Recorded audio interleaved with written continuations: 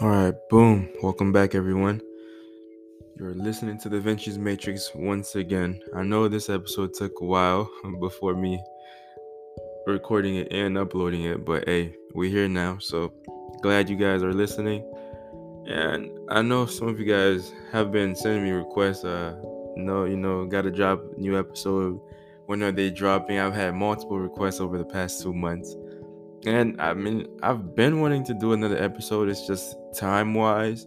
And I definitely don't want to be the type of individual that will just make an episode just for the fun of it. I'm not going to sit here and record about what I did yesterday, about me taking a trade or whatever, or something like that. So if I'm going to record an episode, I need to make sure I actually have some type of content or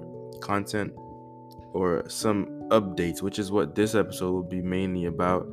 So far, my 2022 update, fun wise, how the fun is doing, how I'm doing personally, and how everything else is going with my other businesses. So let's start there. So for the fund, I know a lot of you heard me say it, but I don't think you guys really understood, or I don't think you guys know how my fund is basically structured. So, for me, I didn't go to an Ivy League school. I didn't go to Stanford Business or Harvard or anything like that.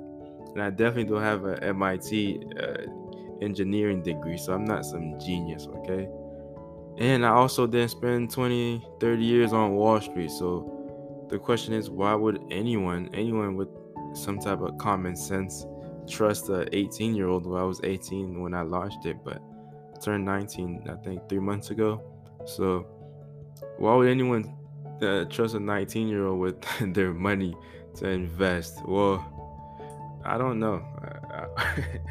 Not the answer you guys are looking for, but I honestly don't know. But I feel like if you're persuasive enough and you have a really good pitch deck and it's a really good deal, I mean, if you can make people money, people don't really care how old you are or what you look like, where you're from, as long as you can provide for them. And it's a mutual type of relationship.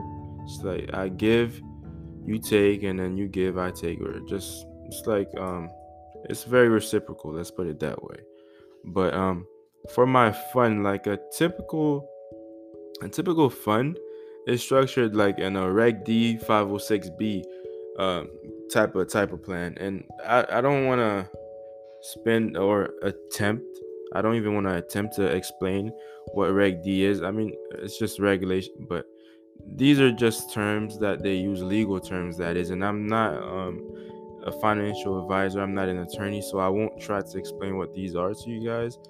I know what they are and to a certain degree, but I'm not that good at understanding what they are for me to actually attempt to explain it to you. So I know my strengths and weaknesses, and these are some of the things that I had issues with when it comes to setting up the fund and understanding like all the hoops and I had to go through. But if you find a lawyer, or at least you find a good mentor, with me, my mentor is Bridger Pennington, and his dad was a co-founder of a deca-billion-dollar fund, and Bridge is on his third fund right now. He's actually launching a real estate fund this year. Have over $100 million under management. So he's the guy I look up to, and he's the guy that taught me pretty much everything I needed to know to launch my first small syndicate fund. So if you guys are interested in learning more about how to structure funds and stuff like that, it can be a hedge fund, PE fund, a VC fund, anything around that's related to funds. I mean, that's his thing. He has a whole podcast about it. I think it's Investment Secrets podcast. I don't remember investment funds, or don't quote me, but it's something like that. But if you look him up on YouTube or LinkedIn, you can put Bridger Pennington.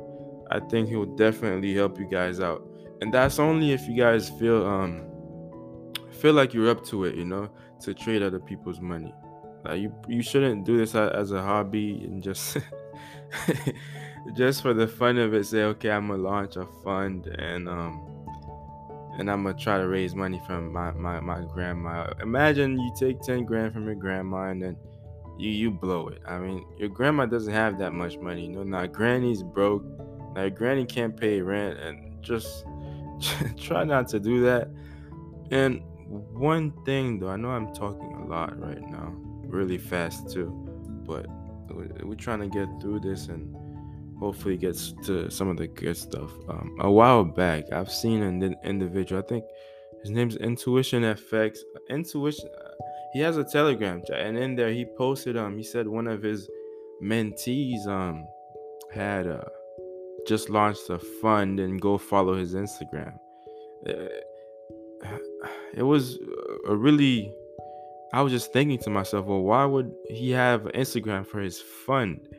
Because well, depending on what type of structure he has, let's say if he has a Reg D 506B, he's not allowed, legally he's not allowed to actually advertise his fund. Although I actually checked the Instagram and make sure he wasn't doing that, and I don't know him personally, but if he was, I'll try to DM him and say, no bro, you probably shouldn't do that. You can get in big trouble if you're trying to tell people through social media to invest in your fund, unless you structure it how I don't know if you guys are familiar with Fundrise.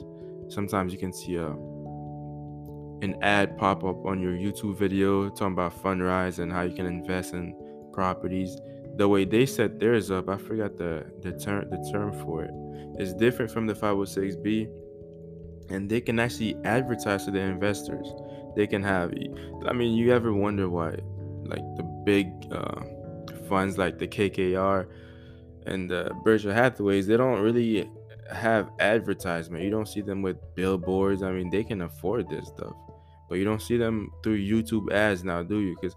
Mainly because the type of people they're targeting don't spend that much time on YouTube and social media, and they can't legally do that.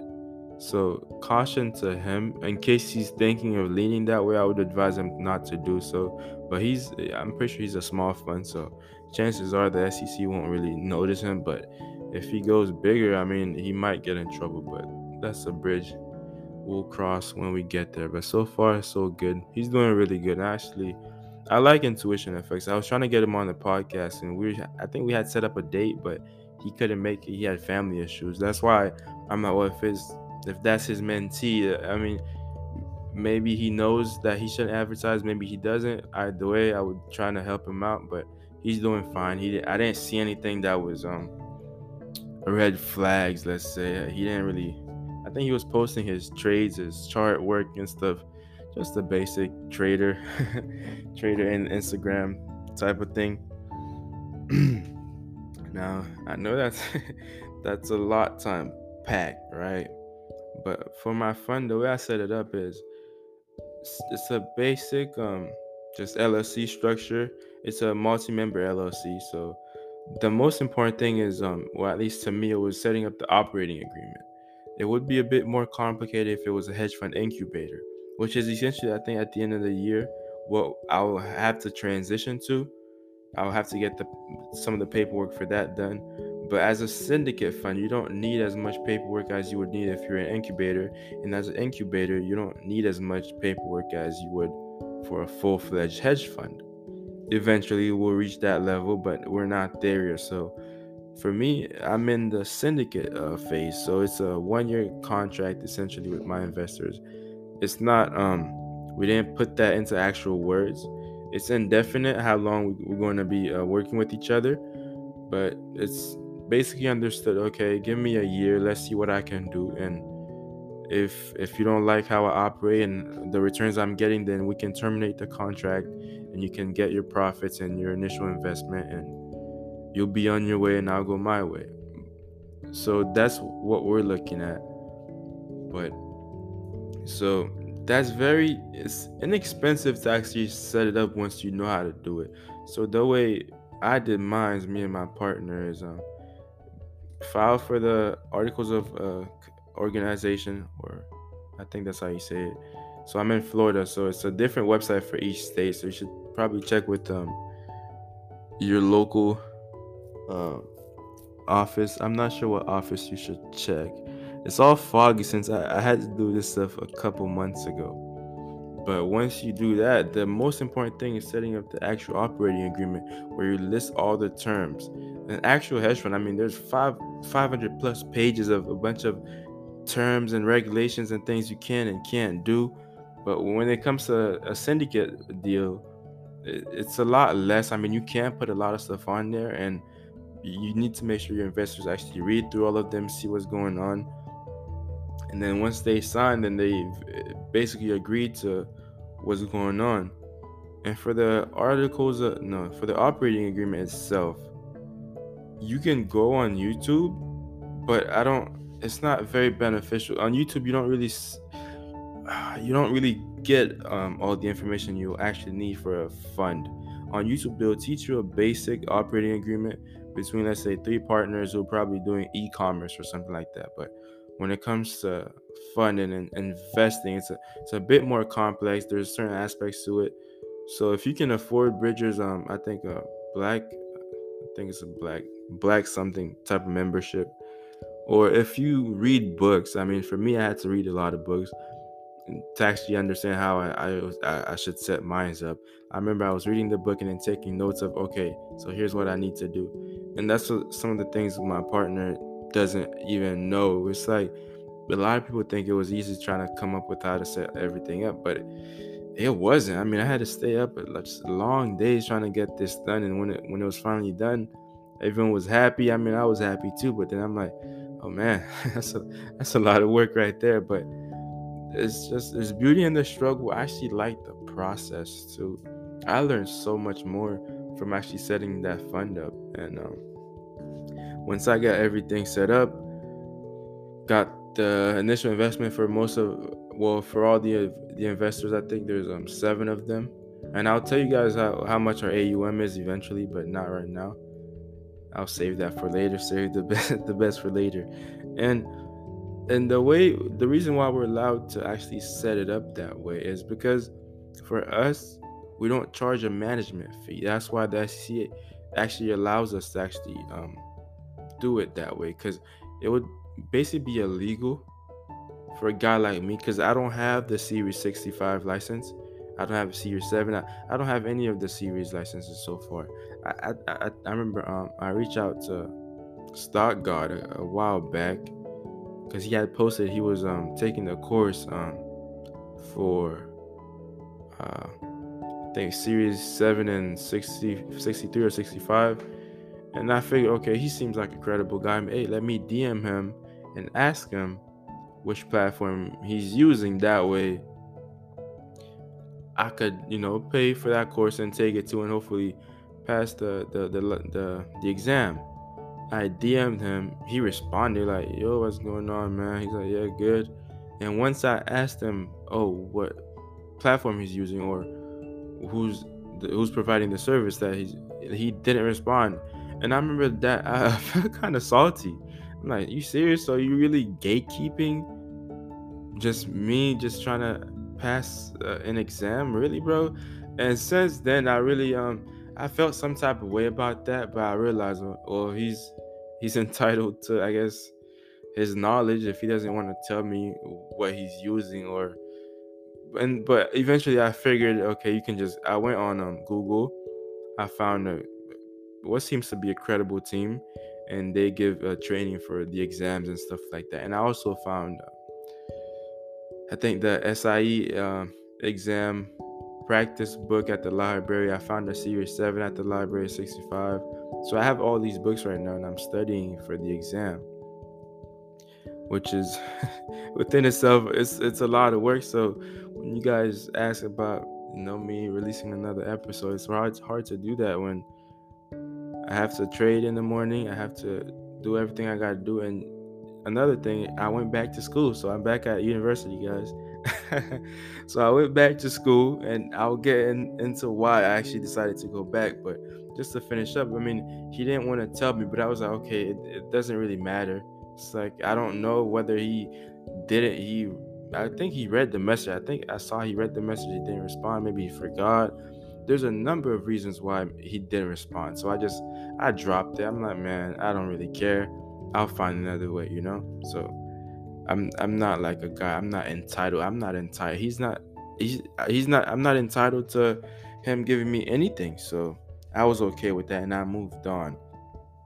And the other thing I wanted to talk to you guys about is it's really hard to actually articulate all this because I'm not exactly a fun expert, you know? At the time, I took all the notes I needed and I set it up. And now thinking back, it's like I know all the things I did, but putting those into actual words and understanding how to set them up and how to actually tell you guys how to go about doing it yourself, I actually can't do that. So if you actually want to set up a fund, it doesn't need to be a big fund, by the way. So if you guys just want to do it, let's say, okay, I'll tell you why I'm doing it. Like, I didn't go to Harvard. I didn't spend 15 years on Wall Street. So, but I know one thing though. I know I want to be a hedge fund manager sooner or later. And right now it's happening right now. Whether I'm managing 100 million or 100,000, hey, I'm managing, so people can't tell me I didn't do it. But for me, I understood the best way to go about it, since I don't have these things in my resume, is okay, let's launch a small fund, get really great returns, and let's do that for 3 to 5 years, and hopefully pursue some type of traditional education that we actually learn more about how the business work, which is actually why I decided to go back to school. And I'll get to that soon. And then, I'll think about, okay, I'll launch a campaign to raise say 500 million for my actual, let's say, ultimate fund, the one I'm gonna probably spend the rest of my career on. Let's say from 25 to 50. If I'm 20 at 25 years old, let's say, actually I have all this experience from right now to 25, and then I can go to accredited and qualified clients and qualified purchasers and actually pitch them a deal on my fund. Let's say I want to raise, let's say, 500 million, then I can actually do it. They can look back from the past 5 years. Oh, this kid, he's been managing money since he was 18 years old, and okay, there won't be an issue there. They won't have to question where I come from and what my education is and whether or not I was on Wall Street. And I know I just mentioned qualified clients, and these are basically investors with a net worth of about 2 million, and for a qualified purchaser, they have a net worth of 5 million, and for accredited investor, that's on the lower end, I have a net worth of about 1 million. And it's a lot less than that, because I think it's between, let's say, for accredited investors, between 250,000 to a million or something like that, or at least they need to make 250,000 a year from their actual salary or something like that. But just some terms you guys might have to get used to if you decide to go down the road of funds. And one of the stats I was actually looking at is I was looking at, all the billionaires and what age they started. Let's say Warren Buffett, he raised 105,000 at the age of, he was 25 when he started his fund. 25, that's really young, and he only raised 105,000, and that's not a lot, guys. That's not a lot at all when it comes to funds. I mean, a $25 million fund is considered really small. Most funds are, let's say, 50 million, 100 million plus, and of course, a lot of the funds, the good ones, are in the billions. So that's just think about, that's where he started. And another one of the guys I look up to is Ray Dalio, and he started his fund out of college. He was in college when he started his fund. So I decided, okay, I saw the similarities, I saw the trend. It's like, to be really good at something, you need to start young and you need to start early. So I figured, okay, what's the best way for me to start? Let's start at 18.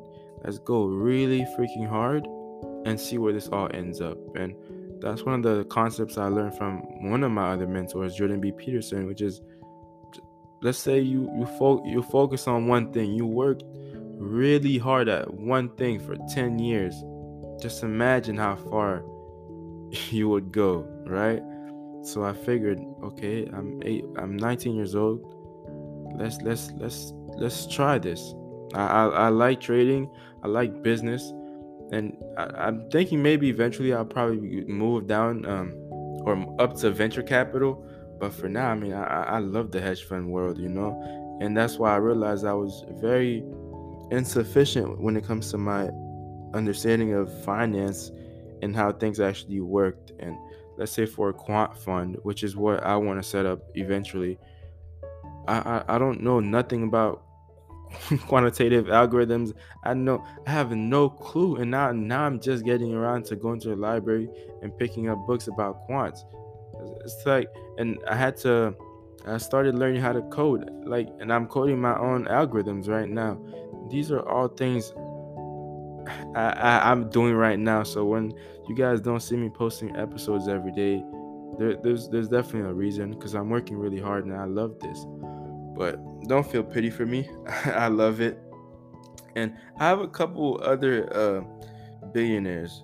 All these guys are billionaires, by the way. So Warren Buffett, he was at 25. Ray Dalio, he started his fund at 26. Ken Griffin, he started at 22, really young. Seth Carlin, he started at 26. Paul Tudor Jones, 26. Jim, I think his last name is probably Chamos. I don't, or Chanat. I don't know how to pronounce it, so I'll probably butcher it. But he started at 28, and David Eborn, he started at 28. So all these guys started their company or their fund in their 20s, all in their 20s, and now they're all 50 years older, 50 or older, and most are. I mean, Warren Buffett, I'm pretty sure he's maybe 75 plus, right? I don't know his exact age, but it really helps to start early, and that's one of the things I have in mind on my side, and that's an advantage of mine. So I set all these things up, right? So I looked at the stats. I understood, okay, all these guys have started really early, so let me start early. I know this is a rant, which is essentially what I wanted it to be. I don't want to write things out and plan everything I'm going to say, because honestly, it's almost like I'm talking out loud, just talking to myself, and you guys get to listen to this recording back. And I'll tell you guys why I decided to go back to school, actually. And one of the reasons why, guys, is because, well, networking. And as some of you may know, I don't I don't have I don't have any social media. So my social life is like, unless I've already known you from school or something like that, or we live in the same neighborhood, or we met at Walmart or playing basketball at the gym, then it's hard for me to actually make friends. And I'm not exactly a friendly guy either, so that doesn't help. But I'm quite the lonesome type of guy. But I realized, well, if I want to go far, I need to take people with me. I mean, sure, I want to go fast, right? If I wanted to go fast, I would go alone, and I tried that, and it works and it doesn't at the same time. It's like, if you want to go fast, sure, you can go. You can pass an FTMO account. You can be $100,000 trader and be funded. I mean, sure, but when it comes to managing a hedge fund, it's literally impossible to not have anyone around you. So one of the things I learned from Bridges, he went to school as a non-degree seeking student, and he took all the classes that he actually liked. He found that were interesting and would be beneficial to his his education. So I'm trying to replicate the same thing. So I went back to school this semester, and I'm taking classes. Let's say I think I'm taking intro to business management, entrepreneurship 101, and then intro to programming or something like that. So I'm taking classes that I want to learn about, and it and now in class, some of the things they're talking about, a lot of them I already know, since it's finance, like business management. I've read a lot of books about business and the structures. So I was able to answer a lot of the questions, and the teacher jokes around. He's like, "Yeah, man, next class, you're gonna do this presentation." But a lot of other things I realized I don't know jack nothing, man. I don't know. I know nada. Like, I don't know a damn thing. And it's like, oh wow. So that's how much I didn't know. So, and it's really hard for me to conceive the idea. Okay, how am I supposed to manage a 8 or 9 figure hedge fund when I when I can't understand these basics of finance. I mean, Adam Smith, I guess he's like the godfather of, the modern finance. I didn't know who Adam Smith was, and I didn't know about Adam Smith until I think Naval Ravikant. I don't know if you guys are familiar with him, but just really really smart guy. He's super smart, man, and the way he talks is like he's in this flow state where he can say anything he wants and everything makes sense when it comes out of his mouth. And he was just talking to how Darwin is like the father of evolution and Adam Smith is the father of finance. I knew who Darwin was. I didn't know who Adam Smith was, and I found out about who he was once I started school a couple weeks ago, and I was like, oh man, there's so much I don't know. And just to demonstrate that, I'm taking this course from MIT. It's applied mathematics and finance. So yeah, MIT, right? So really smart people teaching that class, and I'm no genius, but I understand enough, I understand enough, and I try to keep up with them. And I'm also taking applied portfolio management, another course I'm taking right now. So I'm taking a lot. I'm living the life, man. I'm living the dream, though. I'm having fun. I'm young, no sleep, but hey, who needs sleep, right? Nobody needs sleep. Okay, so one of the first things I realized when I started taking these classes, I didn't understand what a Sharpe ratio was. A Sharpe ratio, and then there's risk to reward. That's one of the very few concepts when it comes to applied portfolio management that actually made sense to me. I I didn't know some of the rest. And let's say semi-variance, beta. Beta, if you're into trading options, then sure you know what beta is. But to a level when it comes to a hedge fund, it's way more complicated than that. And I had to do regression analysis, positive and negative correlation. Also, that's one of the things I learned from ICT. Not in a lot of depth, but we all know what correlation is, and I'm glad I knew that. And just actual diversification when it comes to portfolio wise, like my fund right now, one of the things I realize I lack is diversification.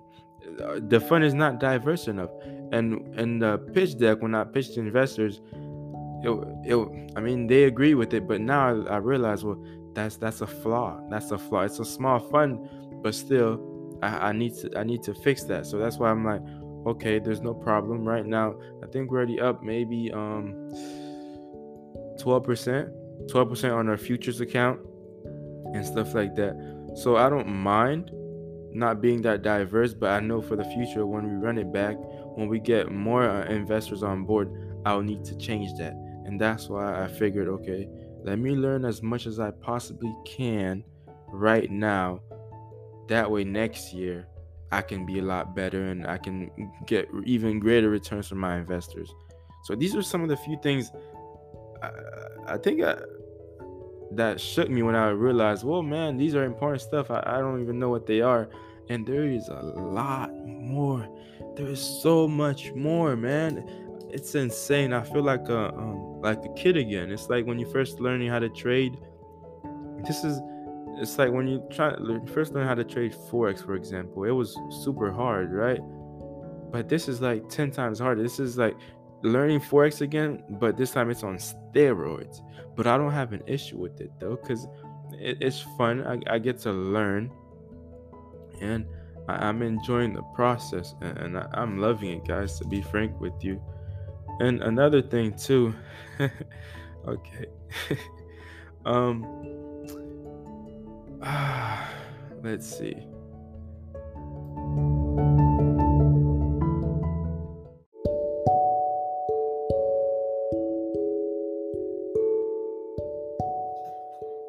Yeah, sorry there. I lost my train of thought. It's like whenever I start talking about these things that I'm passionate about, I really lose myself. um, but yeah, so these are some of the things that I'm doing right now, and I'm also taking 200 100k funded accounts with my forex funds instead of FTMO. I mean, FTMO is great and all, but it's just my forex fund is cheaper. It's like what's the difference between $630 something and 500? So it's $100 I get to keep in my pocket and buy steak and food with. That's what I spend most of my money on actually. Um, yeah. So I'm doing that, and let's see what else am I up to?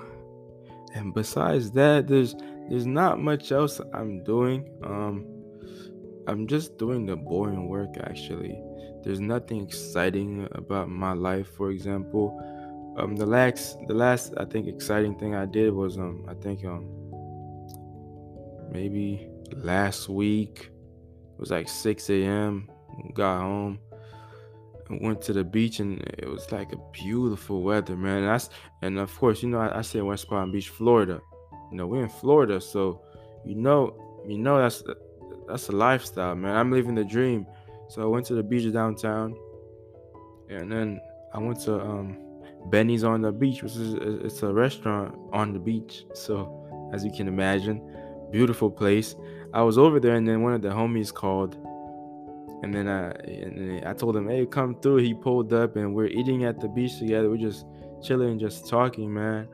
I think I spent like 3 hours because for the parking, I think 2 hours for parking. No, 2 hours for parking is $6, and then they charged me $9.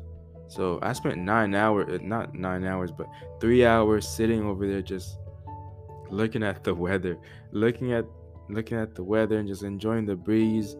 And then I spent like maybe an hour by myself, and then he came. I think hour and 15 minutes after I got there, and I spent thinking about basically 2 hours just talking to him, and then we drove. I drove home. He got in his car, and then I got mine, and then we came back to the house. But it's just, I mean, that's really what excites me. And before even going out to eat, I think I had my yoga mat, and I went just put it on the beach and on the sand, and then I was just stretching because I have a dislocated disc in my back. I actually it's quite painful. So I'm just doing some of my rehab work, and I play football, so a lot of it came from uh I guess hits, I would say, and then I did powerlifting, and of course I'm district champ. Don't play with me. I think I won first place in districts, won first place on regionals, and then I went to states. So yeah, you guys are listening to a state contender. Right, yeah, I don't know if I sound strong when I talk, but I guess I'm decently strong, right? That's one of the flex I get to tell people, yeah, yeah, I'm really strong. I have medals hanged up in my room. I'm a joke, but yeah. So a lot of it is from doing deadlifts, and I pulled my back 3 times last year, and I had to go to a chiropractor a lot, and that didn't help much. And then I went back, and I was squatting with a guy I met at the gym. I forgot his name. He was telling me he goes to I think Benjamin I think the Benjamin school. It's private school, so a rich white kid, or at least his parents are, and we are just working out together, and I was squatting. He's actually super strong. He's still in high school. He's a senior, and I graduated last year, so I'm assuming I'm 1 year older than him. And he's super strong squat wise, and we're lifting heavy, and then I pulled my back again. Oh man, it was terrible. I spent like the rest of the day just laying down in bed. I actually couldn't move. I thought it was over. I thought I was gonna have to call the ambulance and get surgery or something like that. And it was really bad. And one of the things I had to do is let's see if I can find a name for you guys. I have a bottle of sour bears baked. It's Delta THC, so not exactly a big fan of drugs, but it's one of the very few things. They're candy, they're edibles, but they're made out of THC, and they actually get rid of the pain. Well, they don't. I don't think they get rid of the pain, but you feel it so much less when I take them, and they help a lot. They don't help sleep wise, which I thought they would help with sleep, but they don't. But when it comes to pain, they help a lot. Because I remember I hurt my ankle, and of course I play sports, so just being getting hurt is part just part of it. So whenever I hurt a part of my body, they would help. And I'm actually gonna go to get acupuncture next week and stuff like that, and just trying to take care of my body. And I'm working super hard. So I think 5 days a week I'm working 15 hours a day, and that's not even an understatement. And other days I'm working 8 hours on average. And I'm working. I mean, working. I'm probably, let's say I probably spend 5 hours actively working or and trading and stuff like that, and another five I spend learning. Another five is just theory, and I also have school. So you can imagine, I also have school, and I have to read books, have to go to the gym, have to do homework, have to still learn how to code, have to, all these classes, MIT open courseware, the applied mathematics and finance, that, and then portfolio management, and there are other classes I'm taking. So I'm pretty busy. So whenever I guess my body starts to break down, it's scary because I know I need this. I'm not treating it the I guess the best way. I mean, I go a lot of nights without sleep. I think I spent 2 days without sleep this year already. And in January I think I worked almost about 425 hours in total, because I was putting about 100 hours in every week into my craft, man. Like 100 hours every week. That's a lot. That's a lot of hours, man. I mean, I'm working super hard every day, all day, every day. And my investors don't see that. My partner don't see that. My family, friends don't see that. Well, I think some do. I remember one of my homies told me, you need to chill. You're doing too many things at once. But he doesn't understand. To really be successful, one thing, Charlie Munger, he's Warren Buffett's partner, really smart guy too, at Berkshire Hathaway. He said one of the things that made Warren so successful is the fact that he's a perpetual learner, and he's constantly improving and learning different things, and that's why he keeps on getting better, and he keeps on finding the next big thing. So I just strive to be like that. I want to be a perpetual learner. And guess what? That's also a thing Naval Ravikant mentioned too. I mean, if Charlie Munger is talking about it, Naval's talking about it, chances are it's true. And it's common sense, right? The person that's able to adapt and keep improving in the long run is going to be more successful, right? So when I guess if some of you guys are still stuck in that ICT mentorship and just want to learn how to trade in order blocks and fair value gaps, I mean, there's so much more to it than that. Like, especially to not just trading, but life. I mean, recently, over the past 6 months, I've opened the door to a whole different world, man. I mean, Forex is nothing. Forex is absolutely nothing. I thought Forex was the end all be all, and then I see hedge funds and quant funds. I'm like, what in the world? And then learning more about VC funds. So what? In private equity and learning about that, it's like, man, there is so much I don't know, and I can't learn everything, right? Obviously, I can't have everything. I know that, but man, if I can learn how to speak and write, if I can learn basic mathematics and understand finance very well, and especially mathematics applied in finance, let's say that, and physics, one of the things Naval recommended is just reading physics books and actually understanding them, because I'm scared of that kind of stuff. I've never read any type of physics. I'm not really good with that stuff. But now that's another challenge for me. It's like, if I can understand these things, then hey, trading won't be that hard. I don't really care about a fair value gap. Hey, I know physics, man. physics is way more complicated than a fair value gap now, isn't it? Huh? But so in the long run, it makes things a lot easier once you understand the harder and the more difficult things. Now the easier things like understanding the ICT concepts, they come a lot easier. And I'm actually enjoying his YouTube mentorship right now. Is great. And I think 2 days ago, one of his episodes, he was saying how like he's bearish the S&P or something like that, and he's looking for the lows to be taken. And then, well, I think it was yesterday, and I'm like, hey man, you don't got to tell me twice. If the king of price action says he's looking for the lows to be taken, guess what I'm doing? I'm selling like a, hey man, hey man. I I load up on the position a little bit, but I don't think I did honestly. Cause it's a funded account and it's not the same leverage as it would be with the regular account.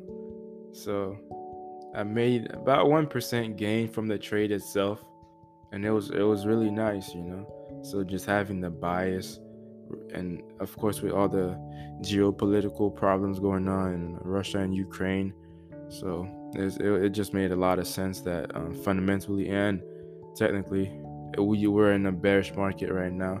I think it broke the 50-day moving average, which means absolutely nothing to me, but that's what I heard people saying that, so I just want to say it to sound smart. Yeah. um but yeah, guys, so that's what I'm doing. So I'm in school, I'm learning a lot, and I realize I'm really dumb and stupid. I don't know a lot of things, and I need to know a lot more if I want to be successful in this business. I mean, the guys that I'll be competing against are 150 IQ type of guys from Stanford. So I can't just be a regular forex trader. I need to learn how to code. I need to understand how mathematics apply in finance, and I need to understand and have a sound knowledge and logic when it comes to applied portfolio management.